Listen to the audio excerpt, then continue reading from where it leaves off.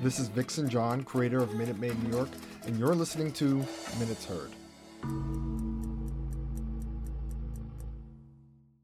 On this episode of Minutes Heard, you're going to hear my conversation with an amazing artist named Kennedy Yanko. We had the opportunity to meet a few years ago at an art event, and ever since then I've been following her work and her journey in New York City. I had the chance to sit down with her in her studio as she was preparing for a solo show that was happening in a few weeks, and have an opportunity to see her in her process and learn all about her, where she's come from, where she is now, and her process when it comes to art. So sit back and take a listen. Because I know that people are very camera shy or whatever. I found that artists always have the most trouble talking. I wonder why. Because we understand things with our hands. You talk through your art? Is that yeah, it? I mean, or whatever way we choose to share what we're trying to do is usually not verbally. Except there are a few artists who are just incredibly eloquent and amazing. It's weird because it's either one, the other, and it's never in between. Yeah, right. Mm-hmm. They're just look, I just let the art speak for me, whatever. I'm just behind the scenes. I went to an opening the other day, and the curator came up, and she had this amazing speech, and she spoke really clearly and beautifully, and then the artist came up, and he you could barely hear what he was saying. The microphone, you just took that shot, awesome. The microphone kept moving, and all you heard was him say thank you about 15 times, and then put the phone down. So it was cute. Okay, that was all recording before. This is all going to be great. It's all going to be great audio. Right. You'll edit it? Yeah, somehow. The podcast. So you haven't started the podcast? No. I just been collecting all the interviews that I've done in the past and kind of set it in a form. So soon come. So you'll be on an episode. Cool. I love podcasts. Really? Yeah, I listen to them all day in my studio. Nice. That's a good way to jam out. Yeah, it just kind of keeps me focused, and then I don't hear myself think. What are your favorite podcasts? There's a wonderful podcast called Deep Color by Joseph Hart. He's another artist, and he interviews other artists. And that's helped me feel more comfortable speaking about my work. Just seeing how large the spectrum is of how, just how people interact or talk about their work. And I love Oprah's podcast. Super Soul Sunday is amazing. Oh, wait. Okay, I know the show. I didn't know she had a podcast. The podcast is phenomenal. Or do they convert the show into a podcast? No, it's shot in her backyard in Maui underneath a tree. Of course. And she brings people in, they sit on the porch and they talk about life and the universe beyond. And that's so Oprah. I know, she's the best. Nobody else could do that except I know. her. She's on some other shit. Yeah. I really love Oprah. She is a angel amongst men. And my last one that I love is How I Built This with Guy Rezzi. It's about all these entrepreneurs who basically tell their story of how they got to where they were, and it's just really humanizing of these just bajillionaire entrepreneurs who came from nothing, Right. Well, that's pretty cool. I listen to more political satire podcasts. So there's a good one called can't remember words at this point. Negin Farsad. She's a comedian / political commentary person. Fake the Nation. That's what it's called. So I mean, when it comes to politics, I don't usually digest it the raw way. Whereas I guess the C-SPAN version of it, where it's very dry and boring. That's the only way to really know what's going on. Right, but I need the comedic element to be intermixed with the politics for me to digest it well. Does that make sense? Yeah, you could just watch Fox News. Yeah. I mean, well, that's not really funny. Even though they're all jokers, but yeah, no, not that type of funny. I'm talking about more Daily Show-ish type funny. I heard a comedian talking the other day about how they were saying it's not our job to report the news. Mm-hmm. Yet there are so many comedians that people rely on, like Jon Stewart, just for updates of what's going on in the world climate. Right. Isn't that kind of wild though? I mean, it's funny how people don't rely on the news, but they rely on those other types of forms to get the news, because the news is depressing. You know what I'm saying? It is. It's absolutely depressing. Propaganda. The news is depression and the weather. That's pretty much what it is. So it's just how do you kind of digest all that bitterness? You take it with some honey. Honey being the comedy. But enough about that. Let's get into you. let's talk about you for a bit. So yes. So yes, the first time I met you was at BAF Gallery, Brooklyn Arts Fellowship. And I met you. You looked completely different, which is a good thing, or I don't know. I mean, did you go through a transfer? You thought I was ugly or something? No, not at all. At that point, thanks, dude. I can't even remember the event though. No. I mean, different in a good way. I mean, obviously, I don't know if you went through a transformation. Totally messing with you. Oh, I just lost a bunch of weight. Okay. And shaved my head. I didn't notice that at all. Yeah. That was sarcasm. That was a joke. But yeah, I mean, so how long have you been doing your art stuff? I have been working since I was, I had a studio when I was like 12. And when I was 15 years old, I started showing my work. So I would go to coffee shops and restaurants and I would ask them, can I do an art show in here? And I would make a little body of work and I'd invite my friends. And I did that. And then when I was 18, I did a show in Miami.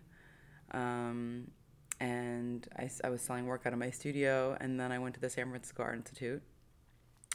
I went there for a year, and I dropped out, not because I didn't love school, because I actually really enjoyed school. I loved lectures. The idea of being in the studio all day and reading and researching and being patted on the back by society was like a dream come true. But for me at that time, after having been like pretty much like solid in understanding like my business and what I was trying to do, and then also having a pretty regular studio practice, I just felt like it was kind of safe. So I dropped out of school after a year and I moved to New York. And in New York, I started working with this place called the Living Theater. And they were a really famous avant-garde political activist theater company. And I had no interest in performing whatsoever. I actually, when I did go to school in San Francisco, I started new genres. I went for painting and art history, but I fell in love with new genres and I learned about installation work. I learned about artists like Ann Hamilton and Ulfra Liaison and Tara Donovan and these people who were making these incredible environments.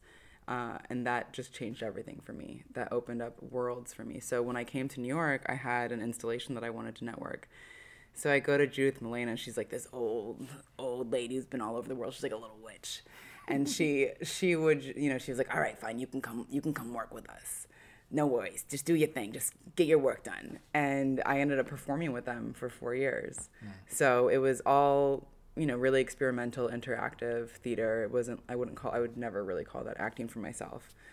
But it was interesting and it was really informative to my practice with it being a really physical practice, and then also just understanding a different aspect of philosophy and psychology. We did a lot of studying around learning more about anarchy and learning more about the philosophers that had talked about that and Marxism, communism, things that they don't really talk about in school. So it was informative to me. It sucked, but it was awesome. I was living in a basement in a dressing room for 4 years, and I lived with 10 other actors. Well, some of them were actors, some of them were music people, some of them were producers, creatives, and that's what the Living Theater was famous for. They were kind of this hub of creativity, and in the 60s, Allen Ginsberg and Jack Kerouac and Bob Dylan, all these people were there kind of just hanging out and talking and creating. So coming to New York, that was a really interesting legacy to be welcomed into and to be a part of. Right. Yeah. No, I mean, I think especially in today's day and age, in the sense of having those type of collectives, for me, that's what Brick represents for me. Mm-hmm. Before Brick, Brick went through a transformation itself. It used to be just a public access studio for Brooklyn. And then within the past 10 years, I think it was 2010, it went through its big reform, and then became Brick, and it became a mixture of performing arts and television and media and broadcast. And for them, they turned from this rinky-dinky little studio that people could create TV shows to a big blossoming structure that everyone could kind of digest different forms of media. You know what I mean? So speaking of Brick, because I used to work there, and I know that you had a exhibition there. Just kind of talk about that exhibition and how that was received. So I was part of a group show called Alchemy, curated by Elizabeth and Jenny, and it was a really great experience for me. I had done an installation called 33 at Pulse during Art Basel in Miami the year before, and they came to me and they said, "Hey, can you do something like that again? That'd be awesome." And I said, "Oh, I don't know. I've had this moss sitting around my studio for 6 months, and I got all this tin ceiling I've been wanting to work with. Let me see what I can do." So these were really the first opportunities that I've had to really start to do installation work since coming here from the Living Theater from San Francisco. And so when I was creating Feel 4, it was really one step at a time. Like, I really had no idea how things were going to come together. I was doing SketchUps, I was doing a lot of drawing, I was spending a lot of time with the materials. And yeah, it was interesting. It was a great show. What was your question, though? I kind of got lost. No, just like in the sense of the exhibition at Brick, like how was it received? Like, obviously from like the opening to like the closing, like did a lot of people react positively to it, or did people like, "Oh my gosh, I saw your thing at Brick, it was amazing"? Like, it was a huge opportunity for me. It got me a lot of people seeing my work in a different way and seeing something that I want, like that I ambitiously want to go after. It was my first time actually bringing a performer in to work with me. So as opposed to actually being the performer, it was my first time kind of directing or letting her respond to the work, and then creating things around her. So she was kind of like the muse for this in a way. Like I was making her kind of a temple. But yeah, it was a great opportunity for me. Okay. Was that your first type of, like, you've done installations in the past, right? I haven't. I mean, I did 33. I mean, I did a lot of set design at the Living Theater, but the thing is I have all these proposals. So before, I started getting like any traction in the art world and like meeting people, I didn't really have a community in the art world because I didn't go to school. So I was spending more time with like graffiti artists because they were the only emerging artists that I knew. So during that time, I was working through painting very much alone in my studio, but I was also writing all of these proposals for projects that I wanted to do. So I had like 10 things I could just pull out, but it was a good practice for me to kind of figure out how this works, what does it look like, and then like what does it take for me to figure out something before it actually takes place. So I had a pretty good, regimen and practice around preparing for something like that. Okay. Yeah, I feel like those years after the Living Theater were spent preparing for something. That's good. And when did you move to New York again? I moved here in 2009. Okay, so that makes 10 years. Yeah. Oh my gosh, congrats. Yes, thank you. I actually just got my driver's license. Oh my gosh. I've had my Missouri license forever. I've never even had a New York anything, so it was kind of a big Yorker. Yeah, I'm a real New Yorker. You gotta get the accent. I know. I need to like work on all of it. I'm too nice. But right, so 10 years in the city, that's pretty amazing for most people. But like, when it comes to like your art career, like, do you feel that New York played a role in your art in the sense of like how you kind of tackled it, or did it help with your creation? Did New York play a role in that, in the sense of just the space? Because I know a lot of people that move to New York for whatever type of aspiration that they have, and they're attracted to the hustle of New York, the busyness, the vibe, or whatever the case may be. Did that affect you when you moved here back in 2009? Or was it just like, all right, I just need a new backdrop, but at the same time, I was still going to pursue these art, endeavors? You know what I mean? New York definitely affected me in a massive way. Partially because of the backbone it helped build. And that was a big reason why I wanted to come here. I wanted to learn from some of the best people in my industry, and New York was a huge hub for that. So when I came here, I mean, I didn't have studio space, so it was my first time without a studio when I was at the theater. And then I'd go back to St. Louis and I'd make a show there. So we'd be in production for like 6 months, and then I'd go to St. Louis for 6 months and work, or 4 or 5 months or whatever. But yeah, I mean, New York makes everything harder. It's a beast, and it's kind of like, you have to work just to get to work. You got to go on the subway, take the bus, look at people, blah, blah, blah. Like, there's just a lot going on. And so everything's a little bit more challenging than it is anywhere else in the United States. I know you grew up here, but like, New York is rough, and if you don't have any money, it really sucks. I remember I used to like carry my food around with me because like I really couldn't afford to like just buy a sandwich. It was cheaper for me to make stuff at home. So I mean, it's definitely taught me about discipline and endurance and knowing how to get something done with so many obstacles in the way. My art practice, though, I mean, I don't know. I don't really know, because I don't know what it would have been like somewhere else. Right. You know? You can't really imagine it anywhere else because you moved here at, well, not really a young age, so to speak, but like you moved here with the intention, like, hey, this is what I want. This is where I want to see myself, to kind of create your art. You know what I'm saying? So, I will say, though, having the opportunity to see artists that I admired greatly in person and to speak with them and to be in their studio was huge. I mean, that was an incredible imprint that it put on me to see, like, oh, this is what it looks like. Oh, this is what a studio day looks like. Right. You know, so that was really big for me, and something that's I'm still like shocked that any of these artists ever let me talk to them. For example? I mean, Mickalene Thomas is huge. Rashid Johnson's right here. Angel Otero was the first artist that I ever met in New York, and I was I lived in the neighborhood. It's right here in Bushwick by my studio. And I was rollerblading down this hill, and I see this big garage door open, and I'm like, oh, wow, look at that. And so this guy comes out, he's like, hey, what's going on? How you doing? I'm like, hi, can I come in and check it out? He's like, yeah, sure, come on in. And I mean, Angel was super nice to me, and he was working in paint skins also. And I had never seen, I didn't know other artists knew what paint skins were or knew how to work like that. And I was like, yo, I work in paint skins too.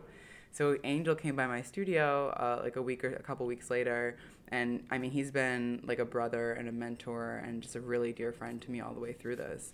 And I think he's one of the best living artists right now. I mean, he's so talented and brilliant. So just even to be around that is just incredible and humbling, just to know that these people are right here and they're cool. And they're accessible. You can touch them. Well, yeah, I mean, it's I can't even believe it. It's amazing. Yeah. Yeah, no, that's great. I mean, so for me, I love art. I love art not just because it's like visually pleasing and whatever, but because it is an expression of the artist, but at the same time, it's like you get a piece of their brain. You know what I mean? Like you as an artist, you are like something starts from a thought and then it conceptualizes into probably a drawing or whatever the case would be. I don't know how you kind of like structure your art, but then it's like everything that I see in the studio is from your brain. Like, you know how mind-blowing that shit is? Like, yeah, I feel the same way. I'm kind of like, oh my God, I made that? Right. That's crazy. So, like, everything that is here is a reflection of your, like, thoughts and your dreams or whatever visions that you had. You know what I mean? It's not just like, all right, well, I have this material, whatever, I'm just going to bang, bang, bang, and now it's a thing. You know, like, you obviously have to, like, think, like, all right, you see a piece or you see something in your head. It's like, all right, I see the end product. Now I just have to kind of like retrograde or like not retrograde, but like work backwards to know like how to create that. You know what I mean? I actually rarely see the end product ever for my work. Because a lot of it is like I'm responding to the materials that are in front of me. And even when I was a painter, I was working kind of like an action painter, doing early expressionistic abstract paintings. So it was really physical and vigorous and responsive and in the moment. And when I think about pieces or work that I'm doing as dreams, it's not really that. It's all like these little particles from different, from an evolving practice and from like things that I had done before. Yeah, okay, that makes sense. Yeah, so you basically see the materials as like, all right, what can I make from this, and then it kind of just evolves into the pieces that you see kind of in front of your face. So my process now. First I find whatever metal or whatever, like, what's the word for it? Foundation I'm going to use for the piece that I'm doing. At first I find that object.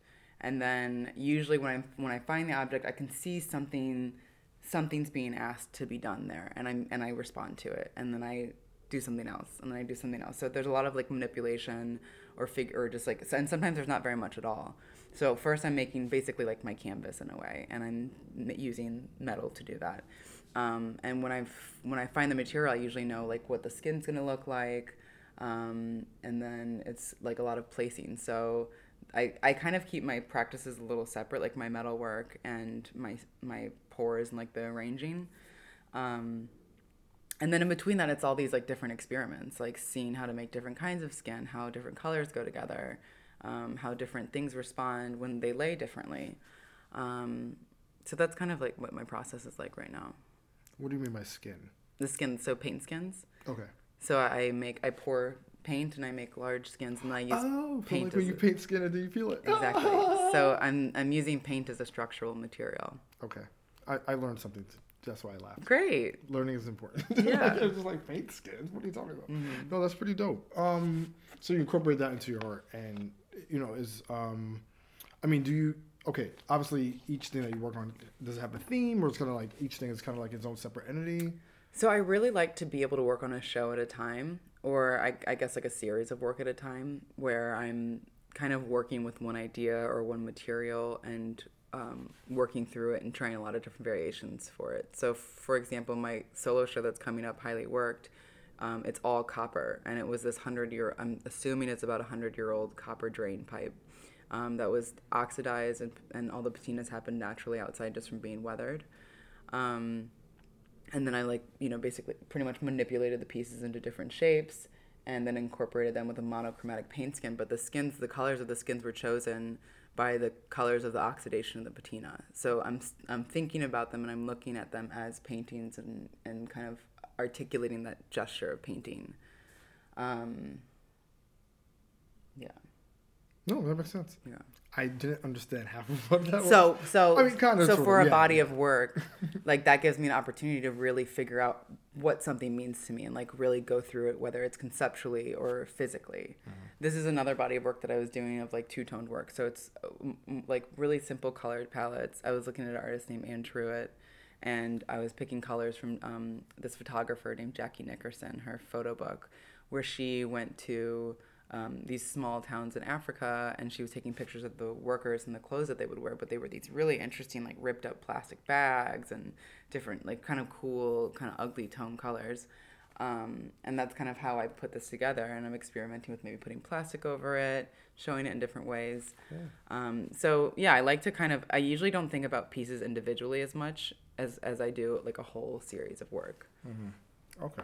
Yeah, no, that's awesome. And yeah, you mentioned like, you see the material and then you kind of use that material to kind of base what you're going to create from that. Mm-hmm. Right. Okay. That's pretty awesome. That's pretty dope. Cool. What are the like the materials that you've worked with thus far? Like you said in my life? Well, right. You mentioned that this particular thing is copper, but like, I mean, have you worked with like all types of metals or like specific types? Well, I just started welding about 2 years ago. Mm-hmm. So I've worked with steel, all different kinds of metal, copper, aluminum. That's about it so far. How's welding? It's fun. Yeah, I'll show you later. Yeah, it's really fun. Dope. Yeah, like you're just like had the mask on and yeah, you're like, it feels cool. Like anything with fire is pretty awesome. You're attracted to fire.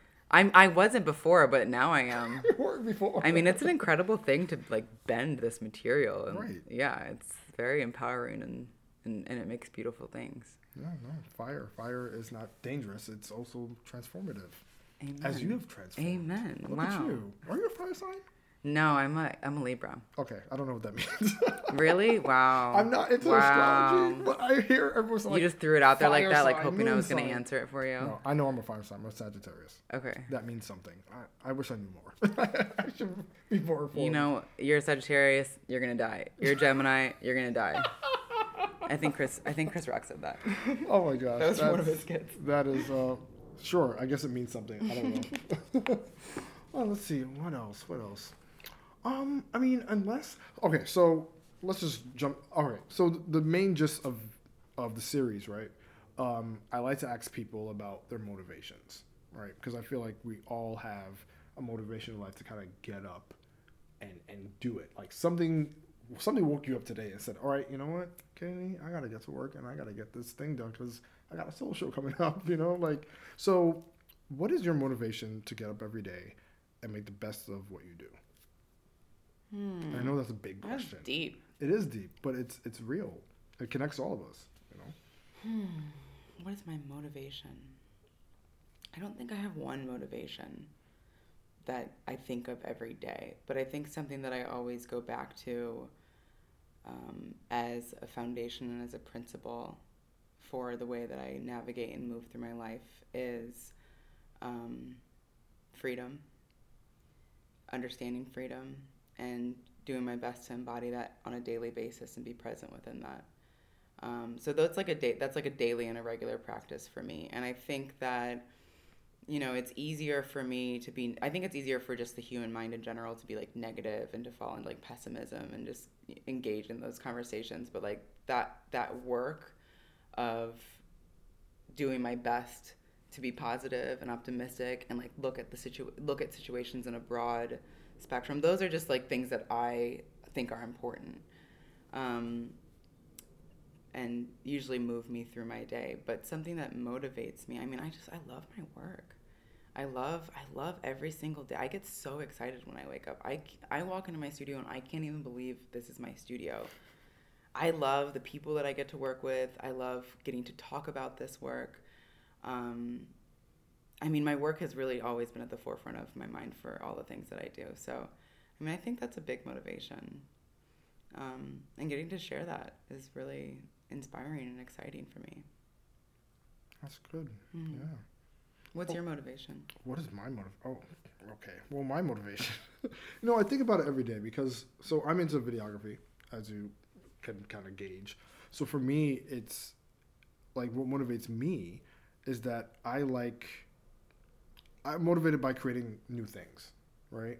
Like pushing myself to the next level. Like I know that I've been kind of into this videography thing for like since college, so like since 2008. You know what I'm saying? So for me, it's like I've seen myself evolve from those beginnings to now, and it's like between the things that I shoot and between the people that I kind of interact with when it comes to this, particularly in this series, it's like I'm motivated by the chance to kind of hear people's stories. You know what I mean? Because I feel like that brings us closer together, and I feel like particularly like I'm really attracted to artists because it's like it's just that fact of that you are capable to manipulate things to your vision or your own will, so to speak. I think we all have the capabilities of being artists, but obviously it takes skill to like draw. Art itself is so like subjective in the sense like you could go to school for it, but at the end of the day, like school doesn't help you become a better artist. It just teaches you about the craft. It teaches you about like the techniques. But at the end of the day, you don't have to go to school for art. You know what I'm saying? It could just be innate in you, and you could kind of just go after it in whatever shape or form that you want to. You know what I mean? And I feel like with artists particularly, is like just the art of just the ability to create, that innate ability that's so divine. You know what I mean? Like we use our hands to manipulate something into something else that we would never think of. And then people see that and receive that, and it's like, oh my gosh, that's so amazing. I would never think of that because it's, once again, it's a gift. You know what I mean? Like you have a gift. Every artist that I've profiled so far has that gift, and it's just really amazing to see how people are able to harness that. You know what I mean? Like we all have a gift. We all have some type of ability or whatever, but it's not everyone's capable of harnessing it. You've harnessed it in everything that you create every day as you kind of like come here and you kind of get into the zone. You're in your element. That's why I like capturing people in their element, because that's where you're at your like purest self. You know what I mean? Like when you're going to the store, you're like, all right, whatever, I'm just going to the store and whatever. But when you are actually doing something that you're passionate about, like that's really an indicator of who you are, like at the core, something like that. Not like I thought about this. But yeah, no, that's dope. Yeah, I think that's all the questions I have. Great. This was great. I'm as I said, like just from the first time I met you till now, it was just like I've kind of seen your work evolve and all these things, and it was just I was really excited to kind of just talk to you and kind of get to know you in your space. This was fun. Awesome. Thank you so much. Yeah, thank you. This was great. Thanks for listening to this episode of Minutes Heard. Make sure to subscribe wherever you listen to your podcast, and follow or subscribe to Minute Maid New York on Facebook, Instagram, and on YouTube. Do you have a minute?